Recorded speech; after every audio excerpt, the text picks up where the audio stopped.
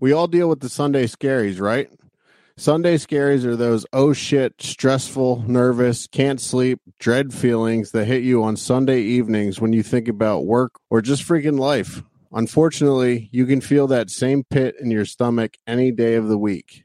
Thankfully, Sunday Scaries CBD gummies were made to defeat the crap that life throws at us. These are the perfect CBD gummies for professionals on the grind, supermoms, students, party animals, and everyone in between. Look, I get really nervous before these interviews that we do, so I take 2 CBD gummies every Sunday before these interviews, and the Sunday Scaries are gone. I have no problem with these interviews. So we've partnered with Sunday Scaries to bring you an incredible offer. Head over to sundayscaries.com and use promo code DELUXE15 at checkout to get 15% off of your entire order. That's sundayscaries.com and use promo code DELUXE15 at checkout to save 15% off of your entire order. This podcast is part of the Deluxe Edition Network. To find other great shows on the network, head over to deluxeeditionnetwork.com. That's deluxeeditionnetwork.com.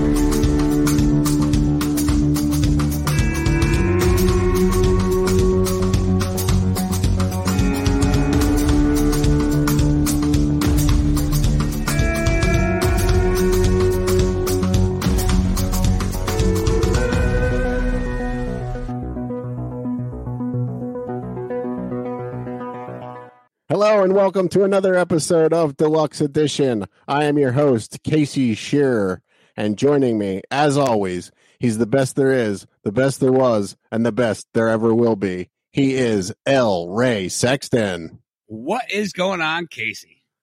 Not too much, buddy. Another great episode today with the legendary Bo Svenson. We are going to get right into it after this quick house cleaning. We are a part of the Deluxe Edition Network. You can find all the other great shows over at deluxeeditionnetwork.com. The podcasts of the month this month are Barrel Aged Flicks and HILF. History I'd Like to Fuck with Dawn Brody. Go check them out. And let's see, if you'd like to support our show, come on over to patreon.com/deluxeeditionpod. And you will find things such as... If you're a Patreon, you get all the unedited shit. You get it immediately after we fucking record it. It goes directly to you, unedited. So you want to find out what we talk about behind the scenes? You'll find out. But you got to pay us for that because we can get in a lot of trouble for what we say. All right. And if you'd like to find all of our previous shows, head over to deluxeedition.show. And if you're just here to watch the Bo Svenson interview, I highly recommend going back and checking out some of our previous shows.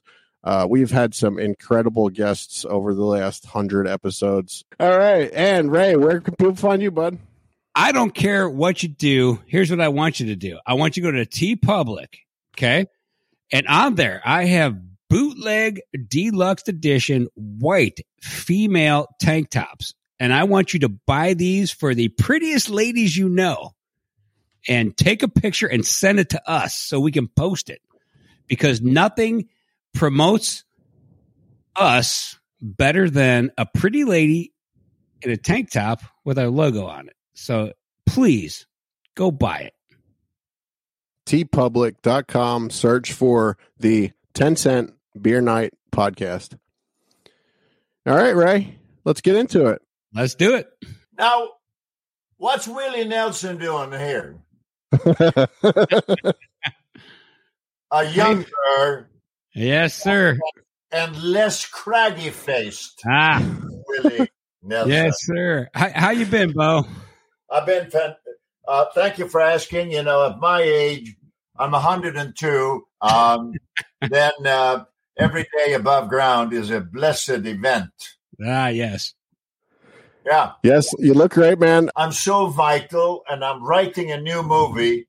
I'm so stoked about this new movie. And you saw the link to Bare Knuckles fighting champion. Okay. This new movie, man, it's so trippy. I'm thrilled. I am, yeah. It is, in a way, it's kind of a horror picture, come to think of it. It's a story about a Native American, an indigenous kid, early 20s, been told by the reservation or a doctor that he's dying from an illness. But he has for years been haunted by subconscious archetypal imagery. His ancestors, bad experiences when they were slaughtered and what have you. So I'm very happy about that movie. That's gonna be. I'm thrilled. Anyhow, so sorry I digressed. Well, that leads us into, you mentioned horror movies. That's what we're here to talk about. The horror movies of Bo Svenson. Yeah, man. And you know, not until recently when I was reminded of oxytocin, and then I remembered. Oh yes, of course. So many people, when they watch horror films, they feel all sexy. It's amazing that a horror film will cause people to bond better, become more passionate about it. It brings out fabulous emotions. You like doing horror pictures? You know what? I never really, to be honest, and I'm always honest, I never understood the fascination. I never got it. Well, the fascination is everyone has that fear of dying. That's the fascination with horror movies. It's beyond that. It's actually, we all know that this journey has an end, and the end is death. But archetypally, we are haunted by our forefathers gazillion years ago, who were oftentimes eaten by wild animals. That is the fear, and the fear of the unknown, more so than death itself, because you have to be a real dumbass to not understand and accept the fact, hey man, our life has an ironic end. So we know that, but it's how we die. So we die. Okay. So you're saying it's like everyone wishes that they could die in bed surrounded by their loved ones, but the fear is that you're going to hit by a bus or murdered by a psychopath in the street somewhere. Or some unknown creature that we can't see, but we feel it. Oh, and it's somewhere here. Yeah. Okay, I get cool. it. Yeah. That is so cool.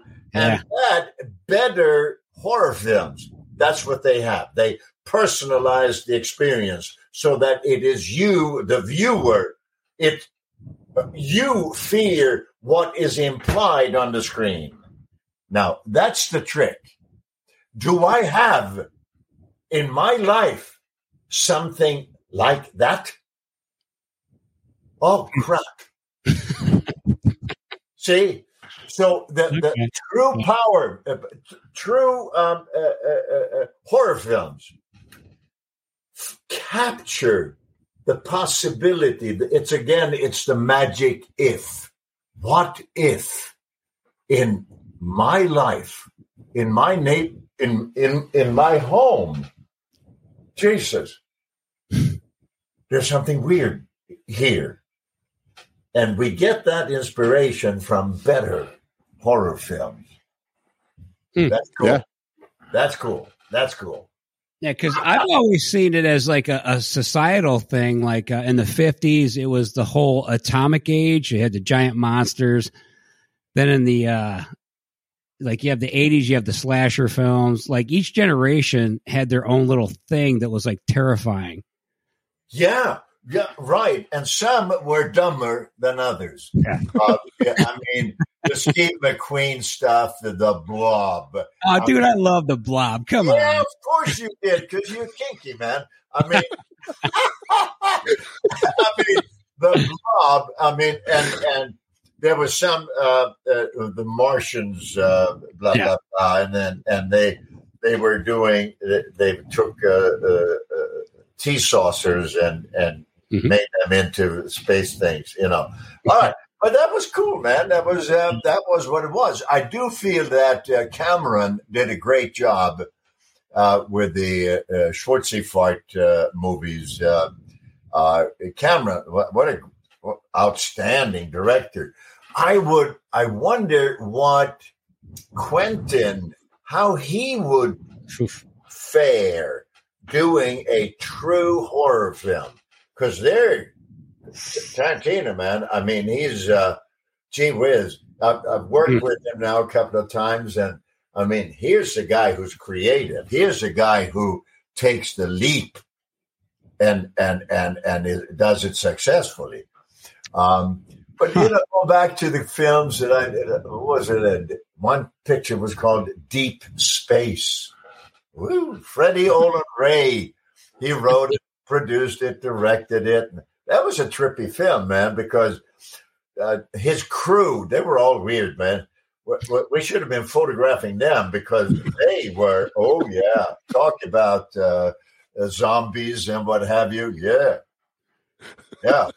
And I did something else in Yugoslavia. I believe I directed some of that too. I forget what it was called.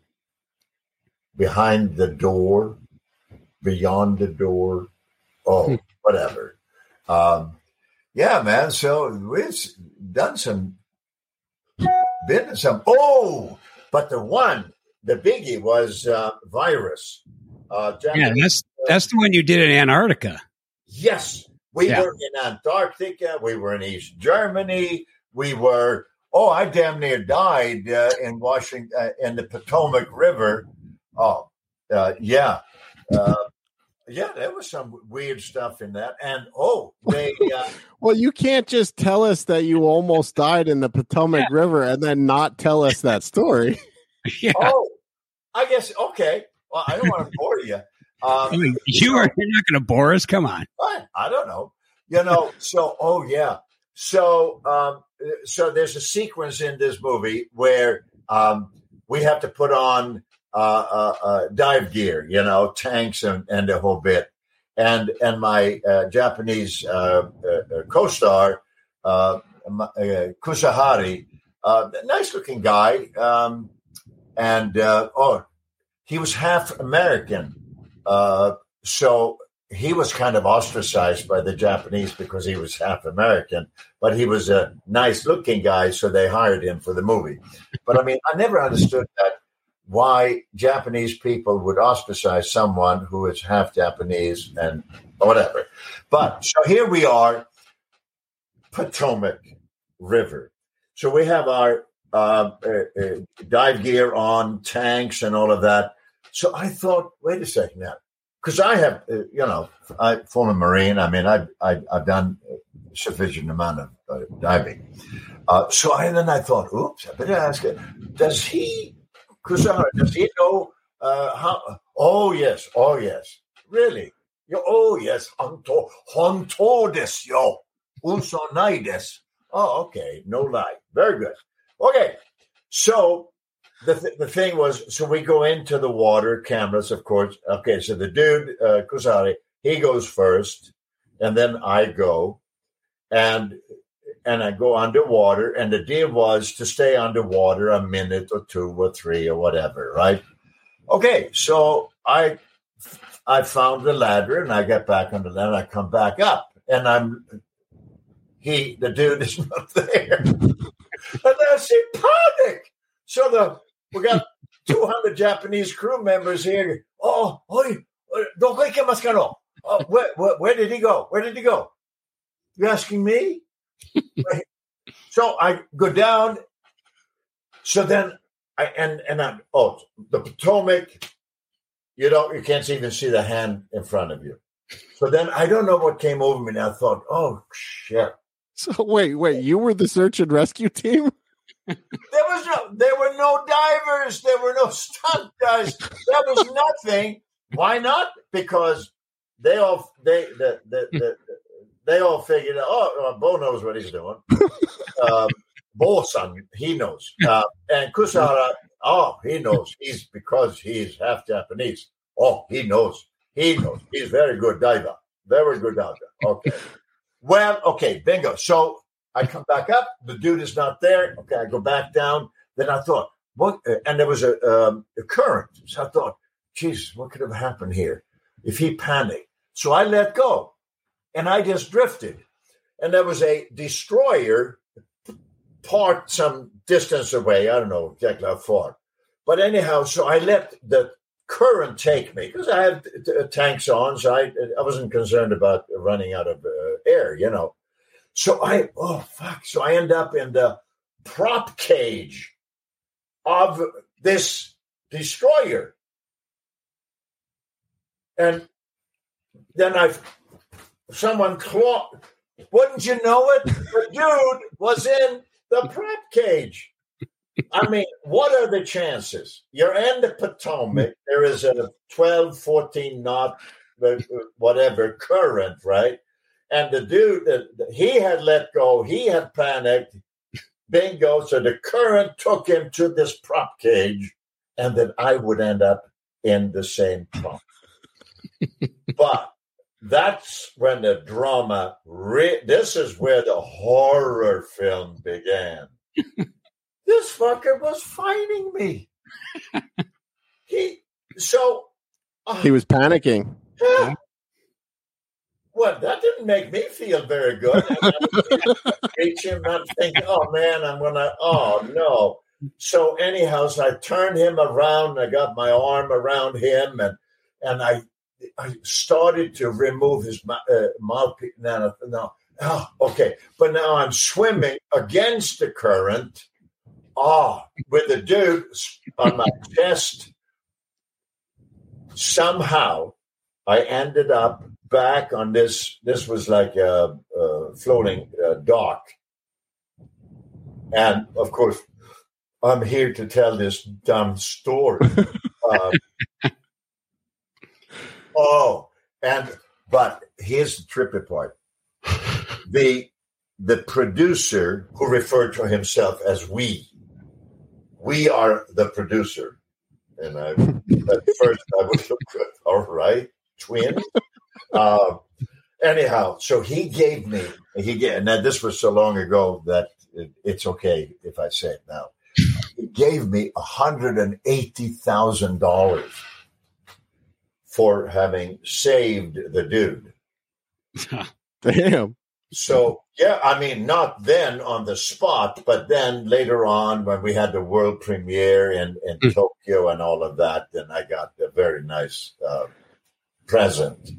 So then I thought, okay, around the dude, man, can I put him in a fix somehow and we can do it again, Sam? Gonna say so yeah, now on every movie Bo works on, he tries to throw someone in a lake so he can save their life. Yeah, right. No, yeah, what a journey. What a journey. Is that the same? You told us a Chuck Connor story. Is that the same movie? Yes, that's the one. Chuck, the son of a bitch, he's safe playing golf in Fort Lauderdale. Hears on the radio, Chuck Connors is on a ship that is sinking at the South Pole. Chuck got back in his golf cart, he told me this later, drove the golf cart on surface streets to his hotel, went in the back way, hid in his room for 3 days. milking this. Oh, poor Chuck Connors. He was such a nice man. Oh, imagine be on a sinking ship at the South. No, he wasn't. I was. You worked with Chuck a few times. Also, you worked with him on Maniac Killer.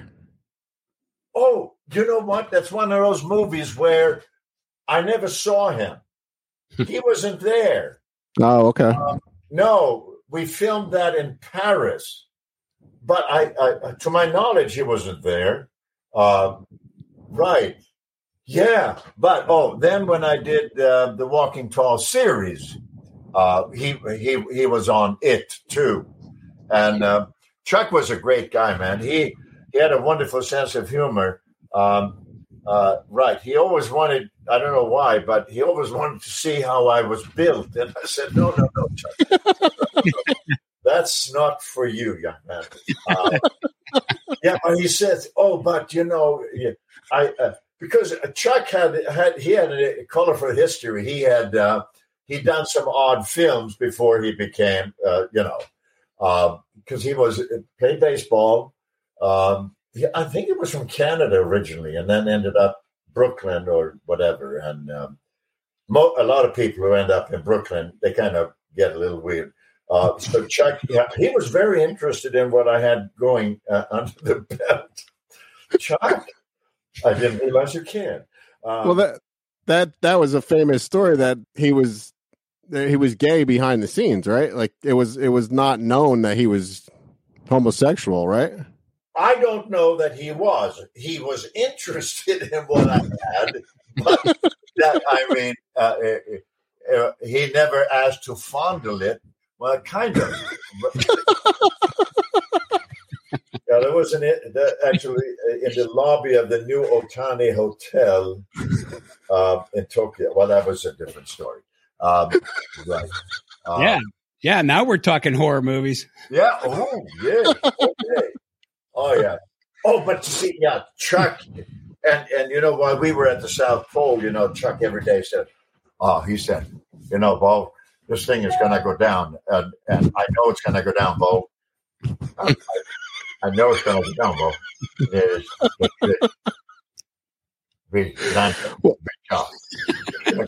I don't want to be here. I want to get off this damn thing. Let me get off this thing.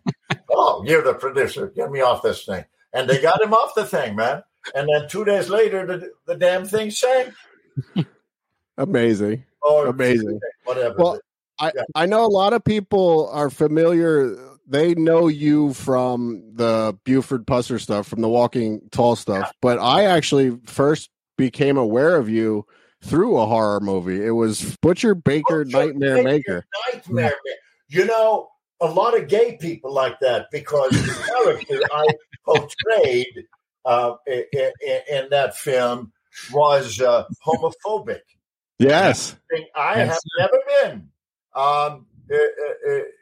To the contrary, I find gay people, whatever shape or whatever they are fantastic contributors to society. Imagine if we didn't have them, we'd be in fucking Iran. I mean, anyhow. Yeah. Do you have any? So you have great stories about people that you work with. What was the Susan Tyrell like working with? She was Susan Tyrell. She was the lead in that. She was trippy, man. Wonderful actress, fabulous actress, and such a good actress that she really didn't like me. Because, she played the kid's mother, I think. His aunt. What? It was his aunt, I think, in the movie. I didn't read the screenplay, so maybe that's why she didn't like you. Yeah, but I mean, really, that was another thing that back in my youth, I oftentimes didn't bother to read the screenplay, so I would was sitting in makeup, and the morning I say, "Okay, what are we doing today? Are we doing this? Why? This makes no sense." Excuse me, Mr. Director. This makes no sense. Anyhow, but that was my youth. Today, I'm reformed. So what's your process like now? Like before, would you just, like back in your youth, you say, would you just wing it? Yes. Well, you did a hell of a job, man, for winging it. Well, but and see, that's the thing about acting.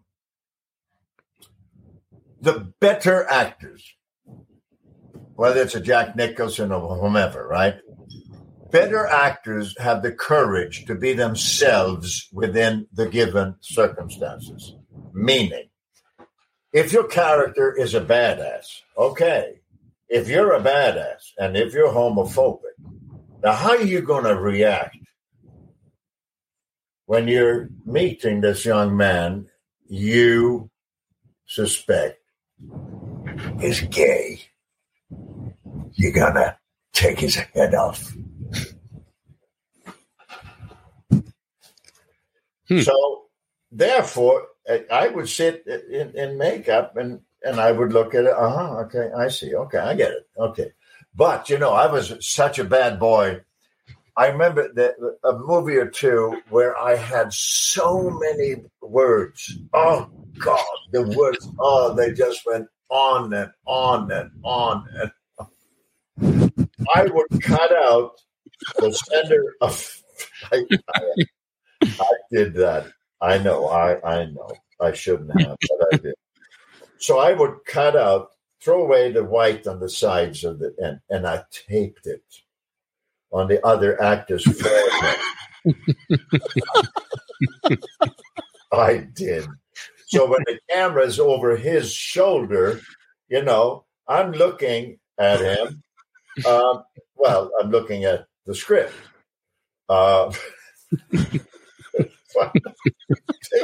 He can't see me, but he can talk. That's all I needed. Just pretend to be alive there, young man. And, right. Oh, God, yeah. Well, that's a behind-the-scenes thing that, I didn't know that until I was actually on a movie set that, especially back when you were doing a lot of this stuff, there was one camera, right? So you were filming this way. Yeah. You had to do they had to do all their dialogue. Yeah. Then they had to move everything around, switch it all back around. So you could do that, or you probably could have had somebody hold something for you. That has also happened. Big flashcards, but that everybody see that. It's sort of humiliating, But when you put the page on the actor's forehead, well, it's not so noticeable out there. You know what I mean? Did that guy look at you and be like, you got to be fucking kidding me. You're taping this to my face? Really? Yeah, well, I would be nice, of course, because I've always been nice. And then I would just say, hey, listen, there's a lot of words here. And some of them don't make sense. So when I try to remember them, I just. So do you mind if we you have it here? Thank you. You're the best, man. You're great. Maybe that's why you didn't ask Susan. You didn't ask Susan to do that, did you? Maybe that's why she didn't like you. Oh, no. I believe for her stuff, I pretty well knew what I had to say. Yeah. If anyone hasn't seen that, it's on Shudder. I actually saw it. There's a show called The Last Drive-In with Joe Bob Briggs, and he talked about it. He talks about the movies and all that stuff, and that's when I first became known of you and started deep diving into your career. You just reminded me they owe me money from that movie. Butcher Baker Nightmare Maker, also called Night Warning. Yep. I have a deferred salary of $50,000. I have brought it to Screen Actors Guild's attention many times, but they're not interested in pursuing it. Sometimes you just got to get on a plane and go take care of shit yourself. Well, but one of the producers was Stephen Bremer. He's also a lawyer. And right, now that you mention it, but I have so many people who owe me money that it's better for me to forget about it and just move on, you know? That would be, dude, that'd be a great documentary. You just going around confronting people who owe you money. Oh my God, that would be a great documentary. And then the same crew can come and visit me in prison. All right, I want to talk about because I went down a deep dive on this on the guy who directed this movie, Snow Beast. Oh yeah, I love Snow Beast. So were you? Was that you? Is that you skiing? You do all your? I mean, you did all your own stunts most of the time in a lot of the movies. Incredible. That's me skiing, and that blue and yellow ski suit was mine. I had it sewn for me, built for me. I had one in blue and yellow and one in red and blue. Yes, that was back in the day. Yeah, right. So wait a second. What was it? Was it Clint Walker? The director? No. Yeah, the other guy. Yeah, Clint Walker. Clint Walker. I can tell you a story about him when he was skiing and had a ski pole. He fell on his ski pole. The ski pole went through his solar plexus into his heart. Holy shit! Oh, you never heard that story? No. Oh, was it Herb Wallerstein who directed? He sure was. I loved Herb. Well, that's what I want to get into. I want to talk about Herb. Yeah. But what happened with the stabbing? Clint. Okay, so we're doing a movie, and Clint he thought, oh, Bo, I'm on the tell you, I'm Canada, very soft spoken. So, Clint, he was from Chicago originally, and he was a longshoreman. And he told me he used to work on ships with them around them ice floes and stuff. And they were, Bo, it wasn't for me. Anyhow, all right. So we're making a movie, and he said, so I said, do you ski? Oh yes. And told me he skied all right. And he said, I once died while skiing. Really? Tell me about that, Clint. He said, well, so he had been skiing in Mammoth and it hit a mogul or hit a tree or hit a parked car, whatever. And so the ski pole ended up upside down, pierced his heart. And he told me that when the ski patrol arrived with a sled, he saw him. He said, I saw myself leaving myself, and I was up in the air, and I saw everything from above. And then I didn't see anything. And then he told me, then he filled me in what happened. So they had taken him on this sled or gurney, whatever, to Mammoth Hospital. And where the doctor on duty was an intern, he looked at Clint and took his vitals, declared him dead, put him into a closet. And Clint told me he knew nothing about this. So then Clint told me he woke up by the most excruciating pain. And then he told me what had happened was, so this intern who was the duty physician had his senior or whatever doctor arrive and said, anything going on? Well, yeah, this actor, Clint Eastwood, he had a pole pierce his heart, and he's dead, man. He's in the closet. Really? So the senior physician went into the closet, and he looked at Clint, and he said, well, how did ski pole, really?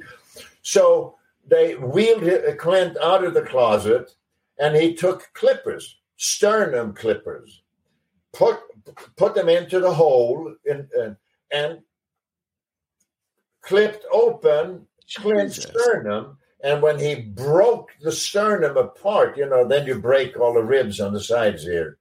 Clint woke up. Oh my God. Screamed. We can't blame. Can we blame him? No. We can't. So anyhow, oh my God. So yeah, and Clint showed me his. I mean, I'm glad Chuck Connors wasn't there because Chuck would have wanted to see more.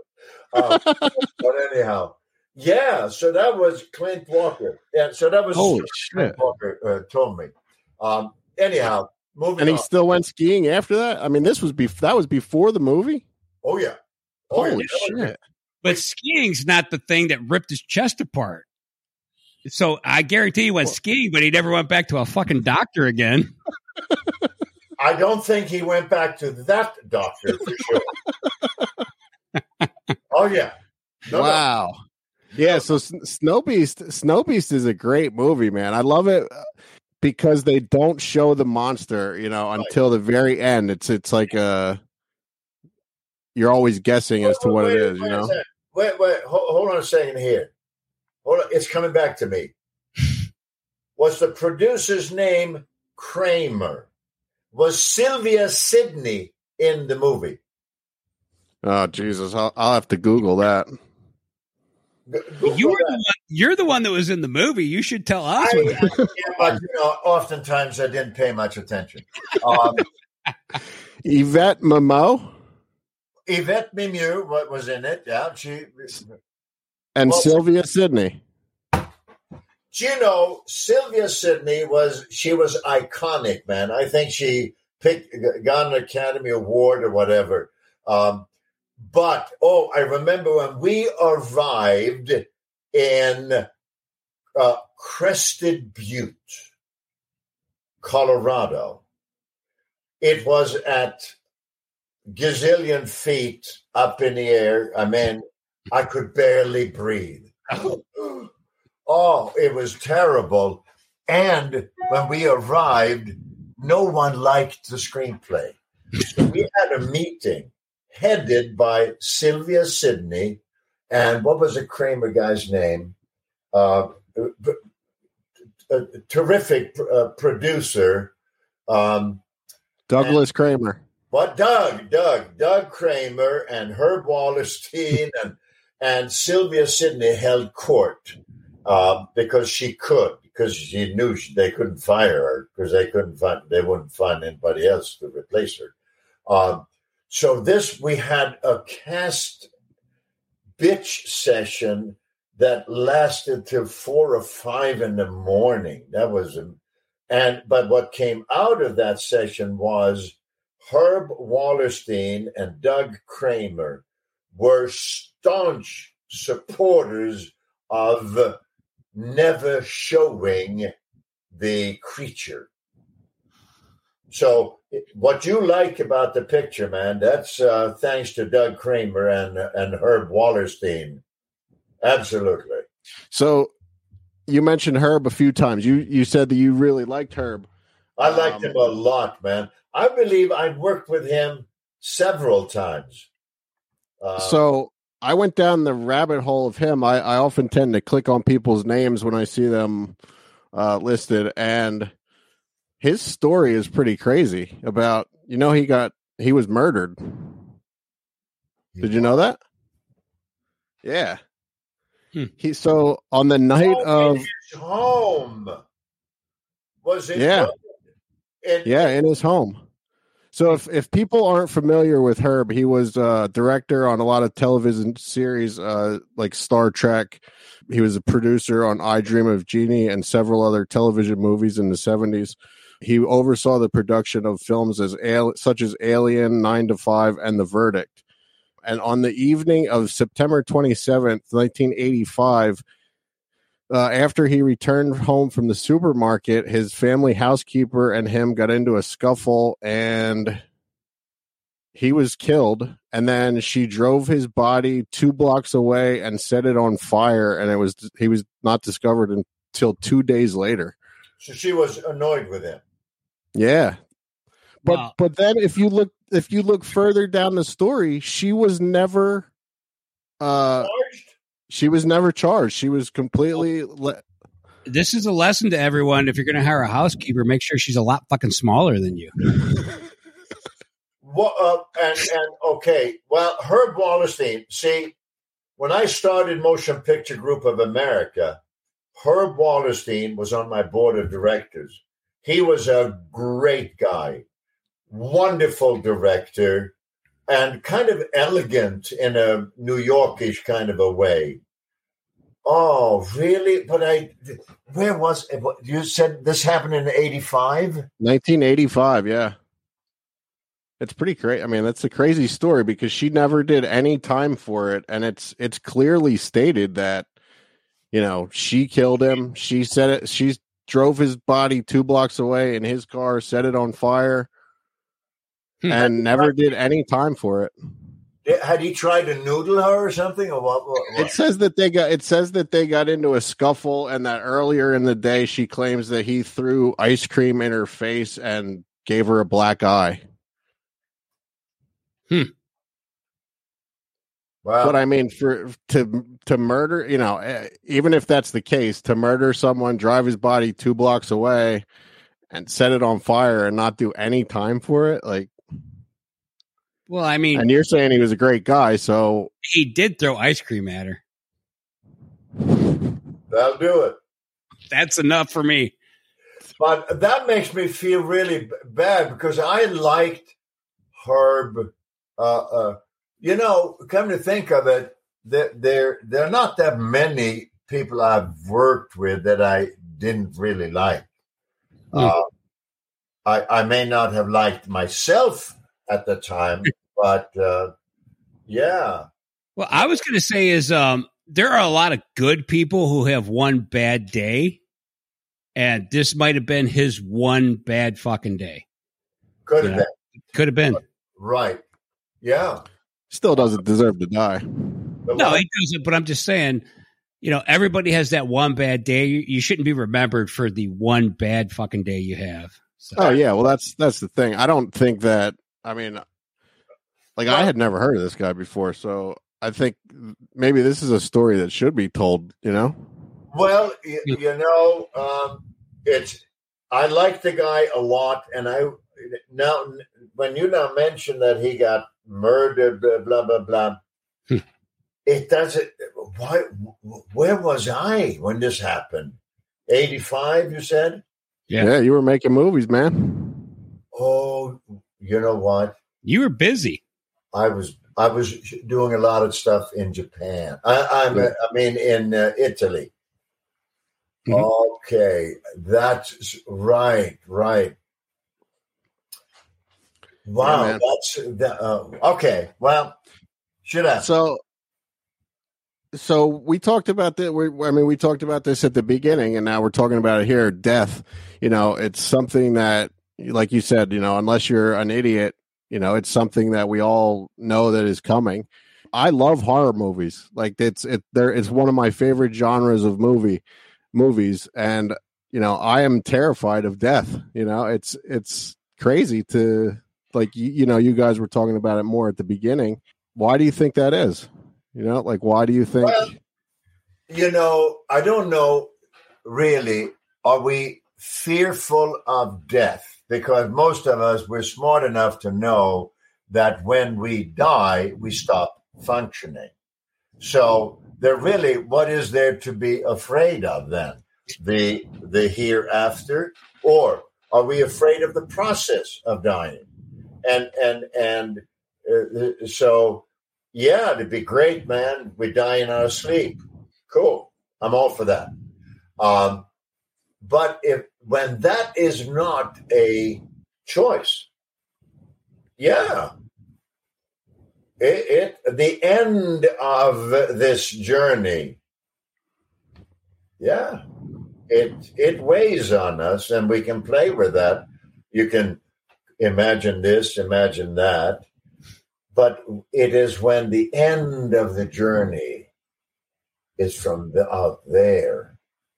Oh, how do you deal with that? But see, that is archetypal imagery. So whether we are a proponent for Jung or Freud, I mean, that's really what broke those two guys up. One did not believe in a collective subconscious, the other did, and one did not believe in archetypal imagery, the other did. But I feel, I am absolutely convinced that we have within us archetypal remembrances from our ancestors, family members, going back. Look, our DNA, RNA, in it, we have traits such as blonde hair, blue eyes, height, propensity for weight gain or whatever, right? Why? Why then? And we have something called instinct. Instinct tells us, I shouldn't go in there. Or I better be very careful when I deal with this guy. Instinct. Where the hell does that come from? Learned knowledge from others who were here before us, to whom we are related. So now we're talking DNA. Now we're talking the double helix. Whoa. But that's fantastic. Yeah. If in fact that is a fact, that we are today a product of our past, meaning relatives. Well, and today we can find in our chromosomes, etc., that, we know that, we're related to a monkey in the African desert. Okay. And how long ago was that? Yet we have traits in us of that monkey. Now, what's to say that we don't also have within us, albeit not readily available, the experiences of those who came before us? So if that is so, clearly, those who came before us, many of them were eaten by the cats of the time, whether they are monolithic or saber-tooth or whatever, right? So again, this reinforces. So that is there. It's within me. I can't verbalize it, but there's something there in my past. So when some fabulous filmmaker puts some imagery up on the screen, and that triggers within me the subconscious, the collective subconscious. Weird, man. Weird. So I do feel that is the magic with horror films, and that we can, in fact, connect with something that goes back millions of years. Or how long? Million. We were just talking about this with a guest 2 weeks ago. His movie will be out by the time this is released. It's called Hypnotica. He was a doctor. He went to medical school and then started becoming a filmmaker. And this is his first feature film. It's called Hypnotica. Basically, the guy is possessed by a demon, and he's able to, like, through family lineage. Whoa. Bring it all back. Yeah, but please describe the demon. The demon, they don't really give it a name. They don't give the demon a name, but... What is it, a two-dimensional creature, three-dimensional? It basically possesses the person, because it's through the family lineage. So the person can remember things and they don't understand why they can remember it, but it's because the demon's inside their head, and the demon is actually bringing all these memories back from previous generations. Now, this is very cool. The demon could be a fixture of the individual's imagination, because the individual might be a little off center and have a need for just that kind of an outlet. That's exactly what it is. Oh, really? Yeah. It's a really great movie. That's what makes the movie so cool. Yeah, it's really good. Highly recommended. Hypnotica. Great horror movie. Mm-hmm. But Bo, you were not just in those horror movies that we mentioned. You were also in another one that I just watched, a more recent one called Angry.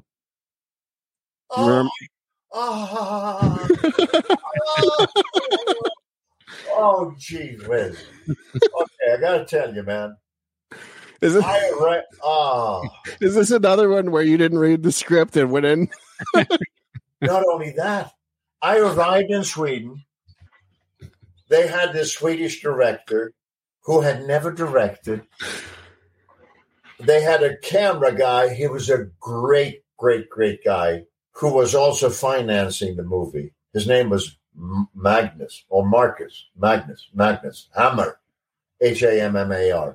Great guy. I really loved the dude, man, especially because he was the one who paid me. Oh, what a nightmare. So the director was clueless. I think he had also written the thing. It was scary, man. So I talked to the two sane people who were there, because we were only 4 or 5 people. Anyhow, Jesus. Right. And then I said, I can't do this, people. Oh, I had to go and do another movie. So I said, I'm here for 5 days, guys. We got to get this thing done. So, that's right. So I directed the 5 days there. Yeah, I was going to ask you that when you said that this guy never directed a movie. Did you take over this thing? Oh, no, they fired him. They fired him, man. Oh, that has happened to me before. Yeah, I know, because you've told us that before. The time I arrived in Belgrade, and the guy, a guy standing with the suitcase in the lobby, and I said, "Hey, hello, I'm on my way in with my suitcase," and he said, "Hey, Bo, you're who? Oh, yeah, you're the director. Where are you going?" Oh, he said, no, you're the director. I've been fired. I get up to my room, and the producer, what the hell was his name? Ovidio Asanitis. So he calls from Rome. Hola, Bob. Everything okay? Yeah? I said, well, wait a second. I just met so-and-so.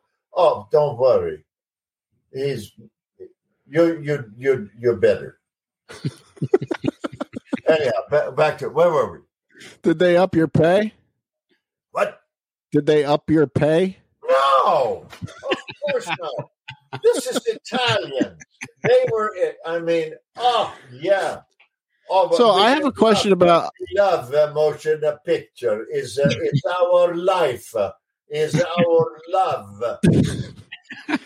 This doesn't have anything to do with horror movies or anything. It's just a behind-the-scenes thing. That was a horror movie in more ways than one.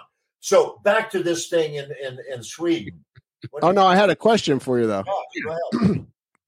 So a lot of the movies that I've seen you in, I can tell that you're speaking English, but I can see that other people are speaking another language and that it's dubbed over in English. Yeah. So how does that work on set? Do you not know what they're like? How does that work? I have no clue what they're saying. Well, I understand Italian because I did so damn many of them, But but that's how Fellini did the same thing. Oh, but did I tell you about my relationship with Fellini? No. No. Oh, he was great, man. He was so great. But anyhow, so in his movies, some of the actors in his movies would do the alphabet. They just do the alphabet, and then they would lay in the sound later. That's crazy because we're talking to next week. We're talking to Doug Jones, he was the creature in The Shape of Water. Oh, okay. And he actually learned Spanish for the role in Pan's Labyrinth, and Guillermo del Toro, the director, he told him that. He said, "I don't care if you just say 1, 2, 3, 4, 5, 6, 7, 8, 9, 10, or ABC." And he was like, "I can't do that. I can't give the Spanish actress, 1, 2, 3, 4, 5, 6, 7, 8, 9, 10." He's like, I need. So he learned Spanish. Welcome to movie biz. Yeah, that's crazy. Oh yeah. So many times in showbiz or movie biz, man, and even television, you do what you have to just to get the stuff on film because you got 80 guys, 80 men and women standing around and being paid. There's no time for perfection. Oftentimes, let's just get it done. There's an expression that you both, I'm sure, familiar with: "Fix it in post." Yep.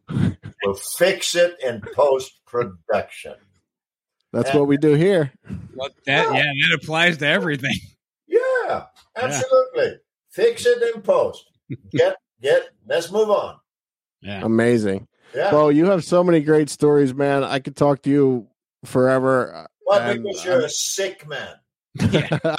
I know. Bo and I, have become friends since the last episode, and every time I'm on the phone with him, you're such a weirdo, man. Yeah, you're weird, all right. I love it, man. So this doesn't have anything to do with horror movies. These are two questions that I had for you from our last episode that I did not get to ask you. Okay. Do you have any Sorrell book stories from Special Delivery, working on Special Delivery? He was Boss Hogg in The Dukes of Hazzard. Well, first off, Special Delivery was Jeff Goldblum's first movie. Yep. That was his first thing. He played some biker, and he was very nice. I haven't seen him since. I hope he is as nice today as he was then. He was really, really nice. Working with Sybil, that was very interesting because that was trippy, man. Because she was living with Peter Bogdanovich at the time, so and she's unique.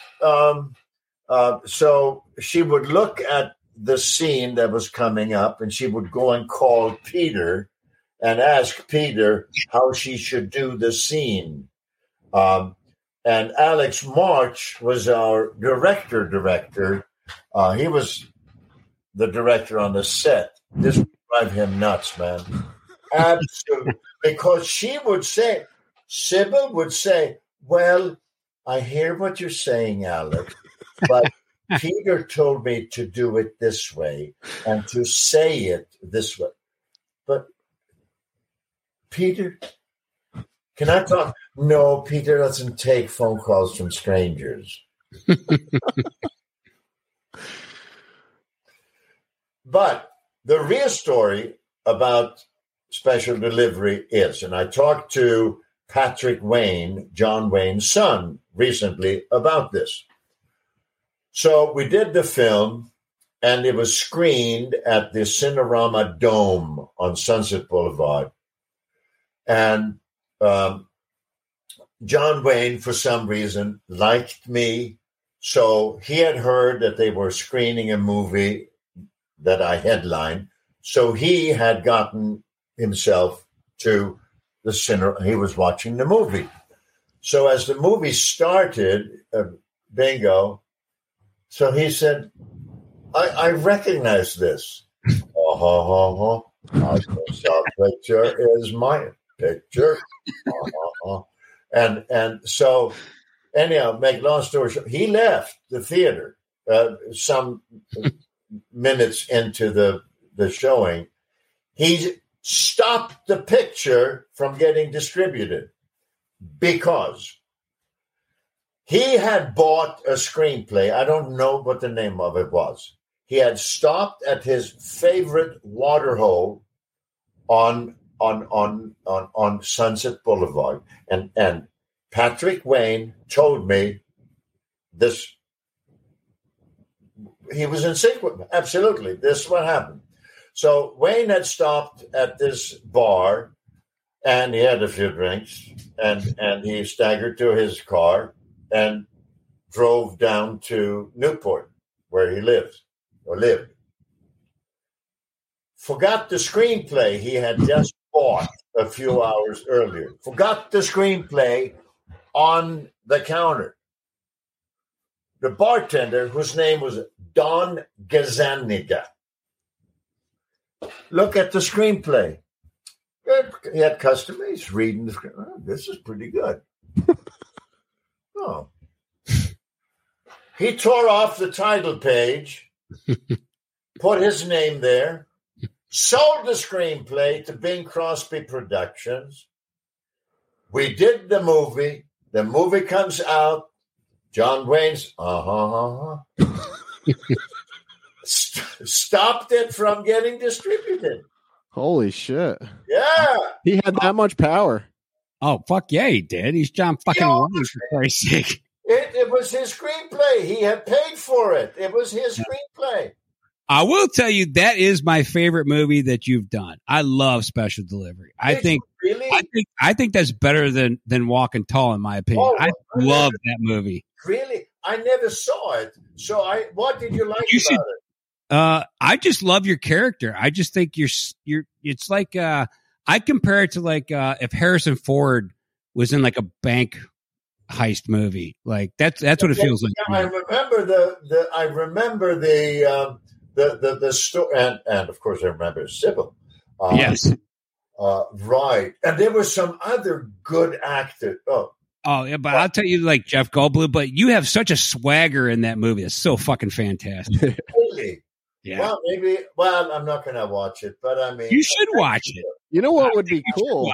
Yeah. You know what would be cool is if we set up a screening of Special Delivery with Bo Svenson. I think we that should. Would be cool.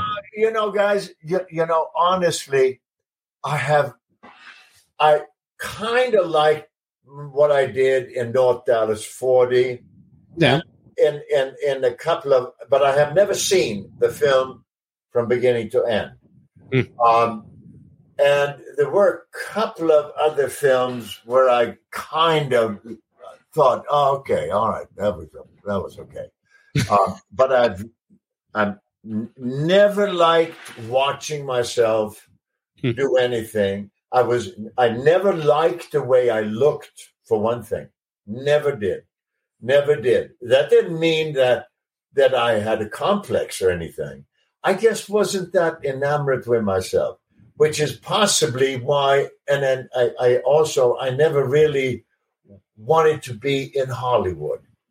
I just wanted to work, be appreciated for whatever I did, but the rest of this stuff, man, that was never me.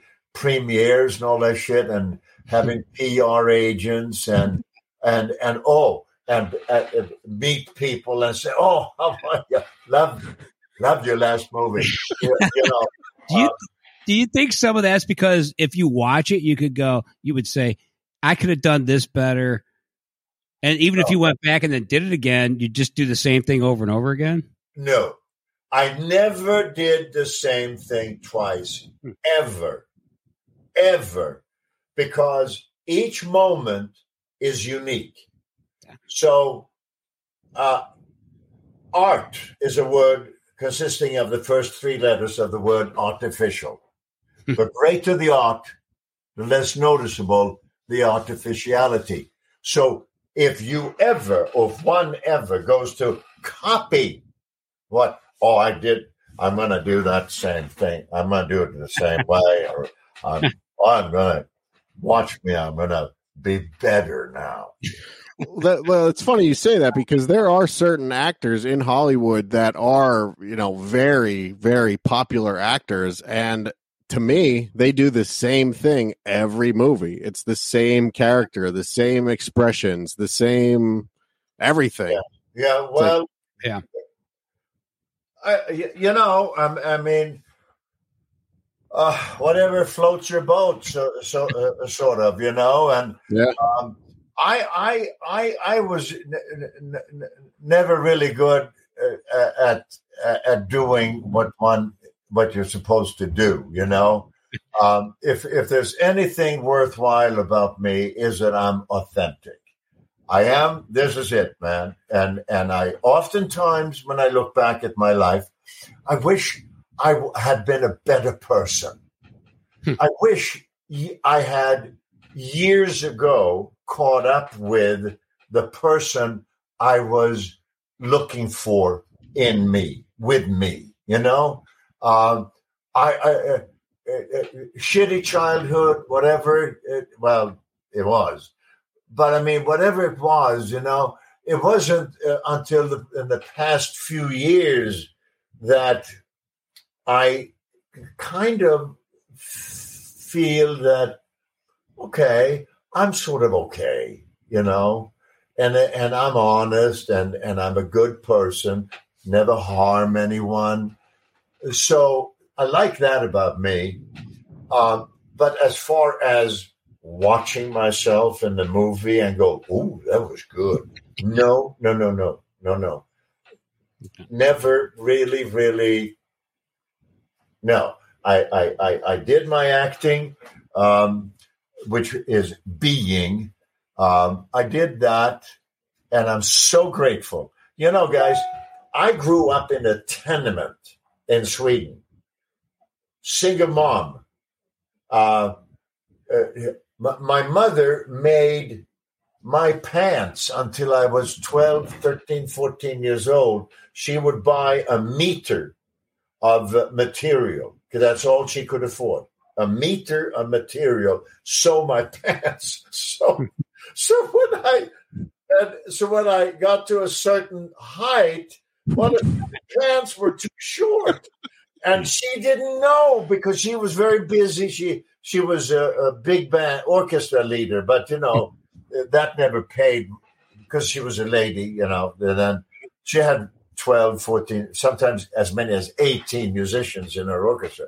But she had to eke out. She had to pay all these fuckers. They were all drunk. I met them so many times, and she had to take it. So I guess I was neglected. But anyhow, so. Someone pointed out to her, but I don't know how old I was, that his pants are too short, and they were, and I didn't know better. I didn't know enough to be embarrassed by my clothes. Right. Well, you've come a long way, buddy. So. And we appreciate everything that you do, man. All of your movies, even though that you might not like watching them, we do. We really do. Absolutely. Well, so I'm glad that I have been. I see. That's what drives me. I want to be of use to as many people as possible with what I have to offer.